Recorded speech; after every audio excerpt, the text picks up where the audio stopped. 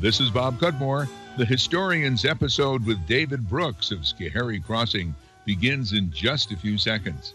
You can access the podcast here on my website, bobcudmore.com, on SoundCloud, and The Historians is now heard on Rise, WMHT's radio service for the blind and print disabled. The GoFundMe campaign continues to support the podcast. Please make a donation at gofundme.com/thehistorians or send a check to Bob Cudmore, 125 Horseman Drive, Scotia, New York, 12302. The Historians Podcast, great stories from our past. And now, on with the show. We welcome to the Historians David Brooks, Education Coordinator, Recreation and Parks Aide at Schoharie Crossing State Historic Site in Fort Hunter. Good afternoon, David. Good afternoon, Bob. Thanks for having me. Good to have you with us, David. And David has a specific story I'd like to get going with as soon as we could. We'll talk with him in general about Schoharie Crossing in just a few minutes.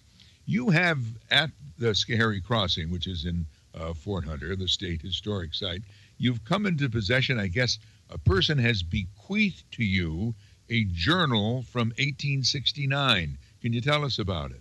Correct. Yeah, this was a journal that was kept by a Fort Hunter resident. The diary itself was printed for the trade, which means that it was bound and sold as a diary. 1868 is the date on it. But the diarist had used it in 1869. So what I find also additionally fascinating, not only the content in it, but they used it the year after, every day making a change to the date that was already printed. Kind of gives an indication perhaps of how they viewed or utilized the products around them at the time. It was sort of a waste not, want not, perhaps. Mm-hmm. Do you know who wrote it, or is that known or not known? No. The gift was given to us by Clark Blair, and it was, previous to that, the daughter of Gertrude Ruck, which was the widow of a former Fultonville postmaster. And some of the paperwork that we have that came with it, that this Gertrude Ruck was a descendant of Michael Brown, who was an owner of the Brown's Cash Store, which was previously located where Lock 30 on the enlarged canal was, that was located actually within the boundaries of the historic site. But there's nothing in it that really indicates who is writing in it. There's a lot of notable names for the community. There's an Ebenezer Howard of the Howard Broom Company, a few other names, the Voorhees family, the Enders family, as mentioned several times, the Wemple family as well. But there's no part of it that, in reading, that you can really nail down who was holding the pen at the time. So there's that element of mystery that I, as much as the investigator within me wants to discover this, and hopefully with time we will, the element of that mystery is, I think, really what kind of compels a lot of us that enjoy history and have a passion for it to keep searching. Sure.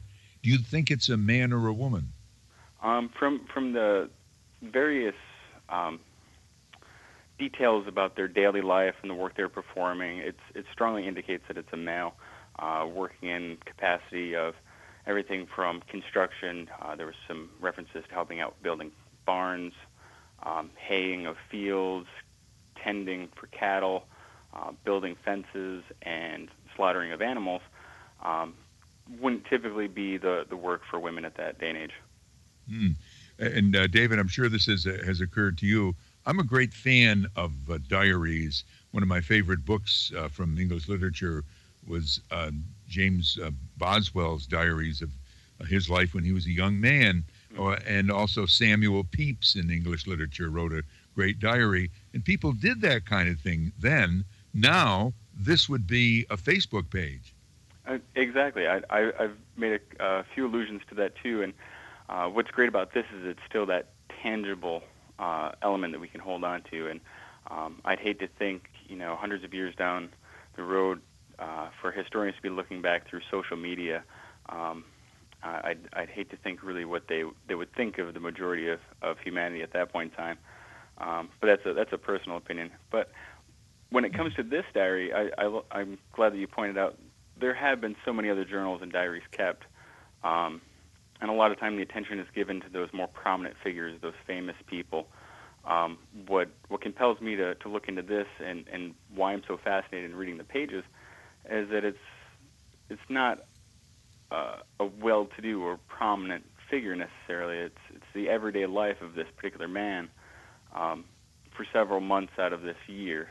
And we don't have any other indications, like I said, we're not knowing who it was, as to what their life really had been or evolved into. But it's just this glimpse of really brief moments in time. Mm-hmm. And the diary from 1869, what part of the year does it cover? It starts on Saturday, March 13th, and ends on Friday, December 31st. So there is actually the first 3 months weren't in there. Those pages are actually noted of different accounts. A half day's work for so-and-so, that he earned such and such amount of money. And there, throughout that other period of time, there's a few pages here and there that are missing. When it came to us, it had been lost to time as well. I noticed then he doesn't write about the worst part of the winter, January through March. Maybe it was a winter like this one. That's a good possibility. His hands perhaps too cold to write, or it was just unpleasant enough not to remember. But the weather is very important. I recall you in a story you wrote about the diary for New York History Blog. You said the weather is very important in this diary. Correct. Yeah. Every day starts off with some comment as to whether it rained today. There's quite a few days that apparently in 1869 were quite pleasant. And there's other indications, too, that it was raining. Either it rained last night. And one of the things and I'm glad you mentioned the short article that I wrote for it, the weather is extremely important, particularly as much as we can talk about it now, but in that era where every day you were kind of reliant on what the weather was going to give you, whether it was a day you could work in the fields, if you had enough time to get your wood in to stay warm during the winter.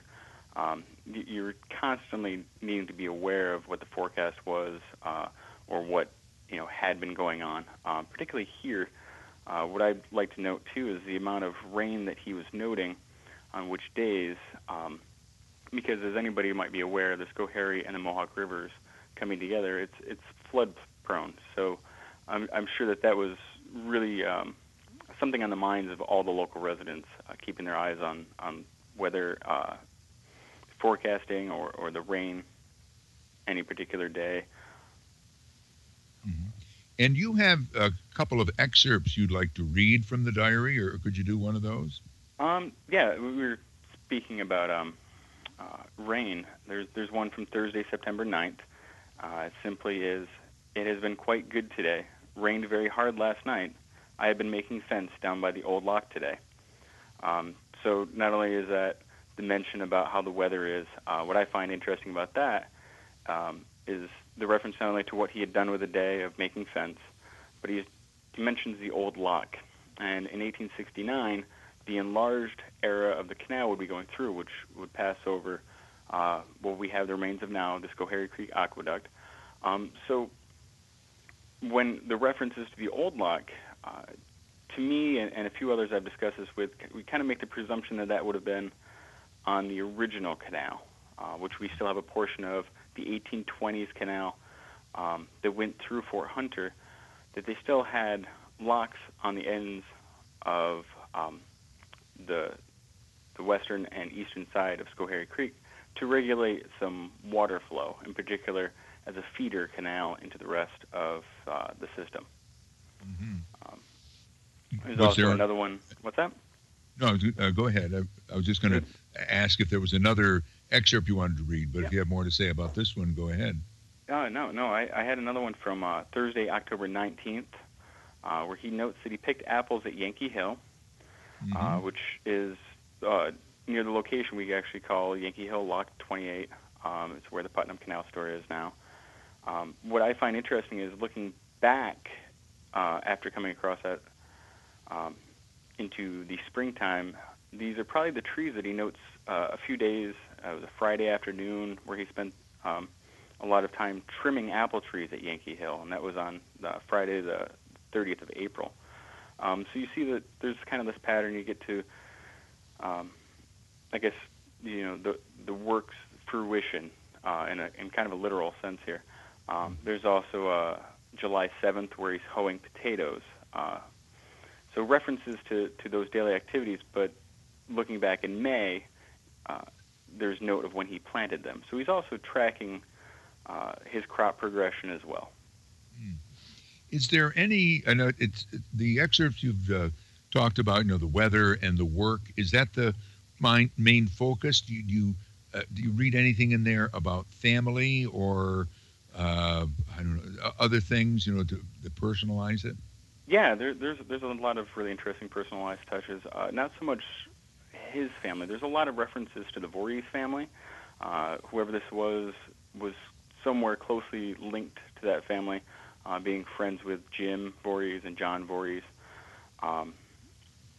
There's actually, it seems kind of odd. It's like a very passing reference to Jim Voorhees being married on Thursday, October 7th in 1869. And so I looked into that a little bit more, and it was a Margaret McClumpha that he married.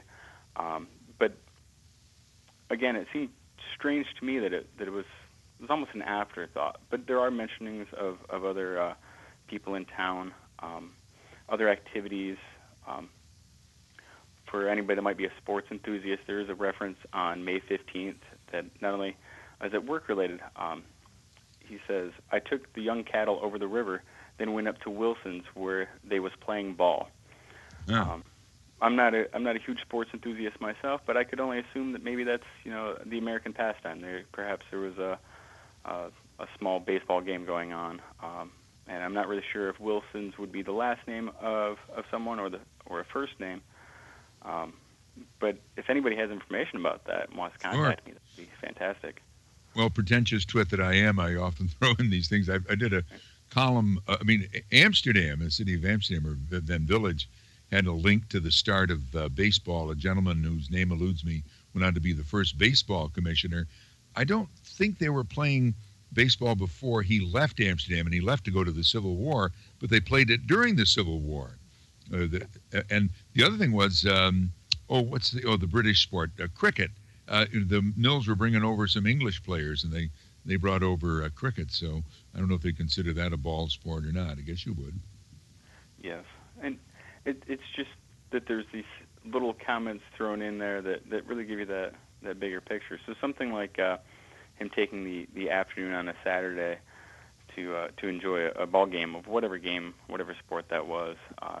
It's really great.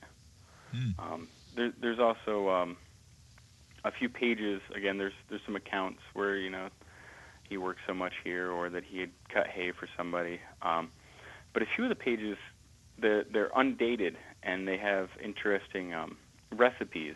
I guess one could call it for either cough cures or for ailments of horses. There was one that was in there to treat the bottom of someone's feet, which I thought was pretty great. Well, I said before, this man's Facebook. Maybe it's more like his smartphone as well. He's keeping a journal. He keeps things he needs handy, and by having it in the journal, he can look up about the cure for a cough. Exactly. It's like the original PDA, Okay. which that might be dating myself. I don't think people actually use the term PDA anymore for those little handheld devices.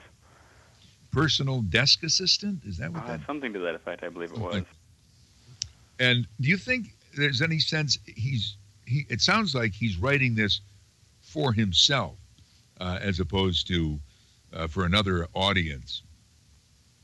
Yeah, I get that sense as well. It doesn't seem like he's aggrandizing anything or making really overly astute observations about things. So it wasn't like it was for posterity necessarily, but certain days that he did certain work, whether that could correlate to his accounting later, or whether it was, these cures for ailments. That I really do think that perhaps it was something, if he's going to look back on it later in his life, or at least at the end of the year to get a sense of things, that's my general consensus as well. That this is definitely a very personal to him diary. We're talking with David Brooks of Schoharie Crossing State Historic Site about a diary from 1869 in the possession of the collections at Schoharie Crossing. And you mentioned this before, maybe you said, but it passed over me. Do you hope to do anything specific with the diary this coming year when the historic site's open? That would be fantastic. Part of the plan for the winter is a little bit more research into it, and perhaps make some adjustments to particularly our school visitation programming. Some of the old DBQs, the document-based questions. A lot of the Common Core standards are going to primary documents as a source for inquiry. So I'm hoping to kind of bring some elements into that. We're already kind of utilizing the diary to some degree. Schoharie Crossing is currently having a writing contest for the winter. The submissions are due on March 17th. And as part of that, one of the topics that people could write about is actually taken as an excerpt out of this diary. And it kind of, I guess, allows people to use their own creativity and their understanding of the era to kind of piece together their own story that might have been kind of what this man experienced. As I mentioned before about there being a mystery involved here and how much I kind of enjoy that myself as somebody that has a passion for history. Within it, there's other little mysteries that really kind of jump out. And so I'm hoping to be able to utilize this diary going forward, not only with school programs, but hopefully within either exhibits or other programming here at the site. Let's talk more about Schoharie Crossing in Fort Hunter in Montgomery County, where the Schoharie Creek ends at the Mohawk River. You're sitting on a lot of history there, which is probably why it's a state historic site. I just was reading this. I don't know why it struck me. That was maybe obvious. It's obvious if you know the story. Originally there was a Mohawk settlement there. Correct. Yes. Mostly known as the Lower Mohawk Castle, the Upper Mohawk Castle being Canajoharie. But there were several families of Mohawks that lived here and kind of came in closer as a village. There's a lot of debate as to where that village really was originally before the British established a fort on the location. But a lot of the evidence afterwards was that there was an acculturation process. Those Mohawks became a lot more European in their style of dress and agriculture and economics. And one of the things that I find truly great is that in working here, we have this wide breadth of history that we can examine. You have the pre-colonial and the colonial era, early republic, and then what's evolved from the canal era here at the site. So I'm glad that you started off with the Mohawk history here.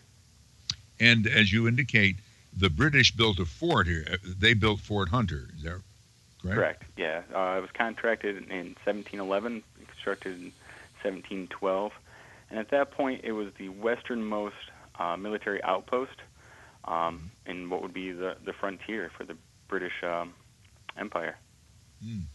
And also another aspect, it seems to me, and again I hope I'm on solid ice here with this, that you're quite near the site of the Roman Catholic Orreysville Shrine, Yes. But at Fort Hunter, the Church of England kind of established a beachhead, if you will. Yes, and there's a lot of discussion, particularly in early literature, about the four kings, these Native Americans that had gone and met with Queen Anne, and to establish religion within their community, as well as protection from the French and the French allied Native Americans as well. So that there is also other documentation from Reverend Stewart and Barclay, who had um, overseeing the congregation here, and it ebbed and flowed just how interested a lot of the Mohawks were in being devout in their faith here. Um, but we're lucky enough as not only the site, but as a community, the Mohawk community as well, that a lot of these reverends had also kept a lot of detailed records, so we can get a good idea that even if they weren't necessarily practicing the faith quite a bit, that there was something to be said about baptisms and marriages being overseen here as well. So we have documentations on that, which has been coming in quite handy for people researching their past. And then as we get into the 1800s, closer to the date of that diary of which we spoke earlier, we have the Erie Canal going through, and the Erie Canal's big engineering problem there was getting over the Schoharie Creek. How did they do that? Well, when the canal was first built in the 1820s, they actually went through the creek, which proved to be a tremendous obstacle. Barges would be backed up for hours, if not days, particularly when the water was high. I mentioned rain being extremely important. When the water levels were up, it was extremely dangerous. So they wouldn't want to chance it, and if they did, several of them actually the barges were destroyed in the creek or going into the Mohawk River. So when they proposed the enlargement, the idea was to create an aqueduct with a lock system on each side that would raise the water of the canal itself over the creek. Mm-hmm. The reason why it is slightly further down, and we still have a portion in the original, is because the glacial till and a lot of the boulders in the creek meant that the pilings that needed to be driven couldn't get a strong foundation. They found one slightly up the way here, and they were able to put the aqueduct in 1841. It was constructed and put into use in 1845. Mm-hmm. And you have also the existing canal system, which is now in the bed of the river, what was called the Barge Canal when it was built? Correct. Yeah, the early 20th century, they decided that they were going to kind of reinvest in the vision and the payoff. Perhaps, coming to the 1950s and 60s, a lot of people were disappointed they didn't have the same economic drive as the original canal or the second enlarged canal would have had. But in 1916 or so, in this particular area, the Mohawk River was canalized. They dredged out some of the water, they widened certain narrows, and they built dams to bring the water level up. So Tribes Hill Lock is right over here. I actually cross the lock every day coming to work, and while it may not be open for navigation now, it's still an absolute wonder to look at, even as a more modern engineering feat. And modern now is over 100 years ago, really.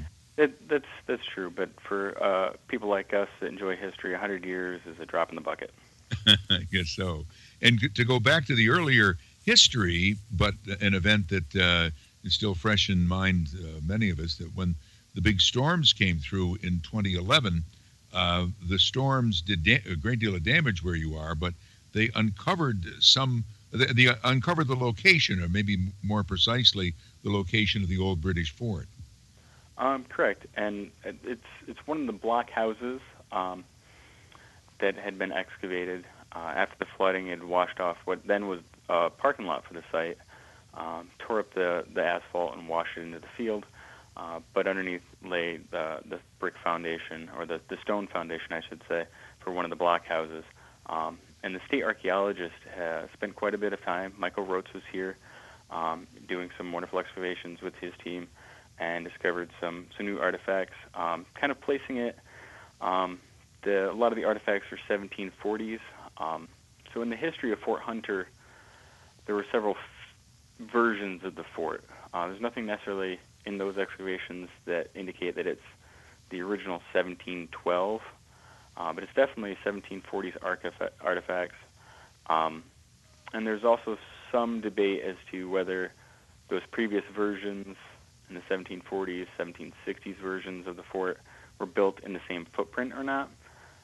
So again, there's a little bit of mystery there. Perhaps we'll never really know.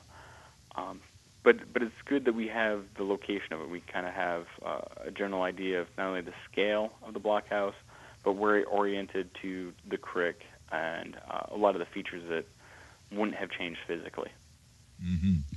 Now, Schoharie Crossing does kind of slow down for the winter. You mentioned some wintertime events, but I see on your calendar you have the April Canal Clean Sweep coming up. What is that? Yes, that's a great across the canalway, the canal corridor. On that weekend, different sites are going to be hosting a canal clean sweep. It's sort of like the spring cleaning for sites along the canal. And a lot of parks, whether they're state parks or privately funded parks, historical societies, have kind of teamed up with other local organizations, New York State Canal Corp, to just kind of freshen up the sites. The spring flowers will be out, just to begin preparing to welcome the visitors into the corridor. The Erie Canal National Heritage Corridor and the bike trails that go through the Mohawk Valley generate a lot of economic revenue for the state and for those locations along it. So anybody that lives in the general area, particularly the bike path, it's really great to see people come out and help, because the better we can make it and encourage people to use it, the better it is for everybody, not only as a recreational resource and a wellness resource, but like I said, it does generate some revenue for those local businesses and have an economic impact. David Brooks, I thank you very much for running out of time. David is Education Coordinator, Recreation and Parks Aide at Schoharie Crossing State Historic Site in Fort Hunter in Montgomery County here in upstate New York. David Brooks, thank you very much. Thank you. Schoharie Crossing State Historic Site is dedicated to the preservation and interpretation of the Erie Canal as one of the 19th century's greatest commercial and engineering projects. The Visitor Center exhibit traces the history of the Erie Canal and its impact on the growth of New York State and the nation. Within the boundaries of the site are many structures dating from the three eras of the canal's development. At the eastern end of the site's Putman's Lock Stand houses an exhibit on Erie Canal stores. The site's largest structure, the remains of the Schoharie Aqueduct itself, which carried the water of the enlarged Erie Canal over the Schoharie Creek. It's also adjacent to the existing Mohawk River Erie Canal or Mohawk River Barge Canal.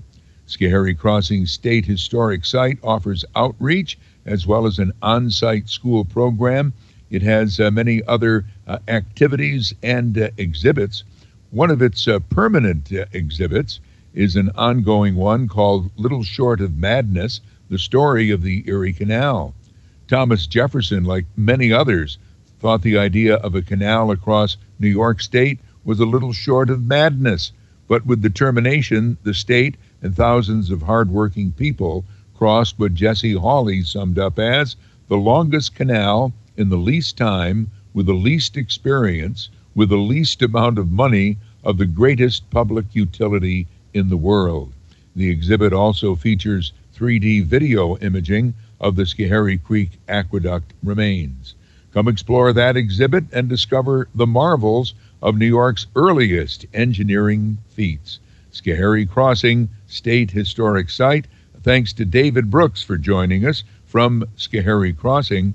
You've been listening to the podcast, The Historians. I'm Bob Cudmore.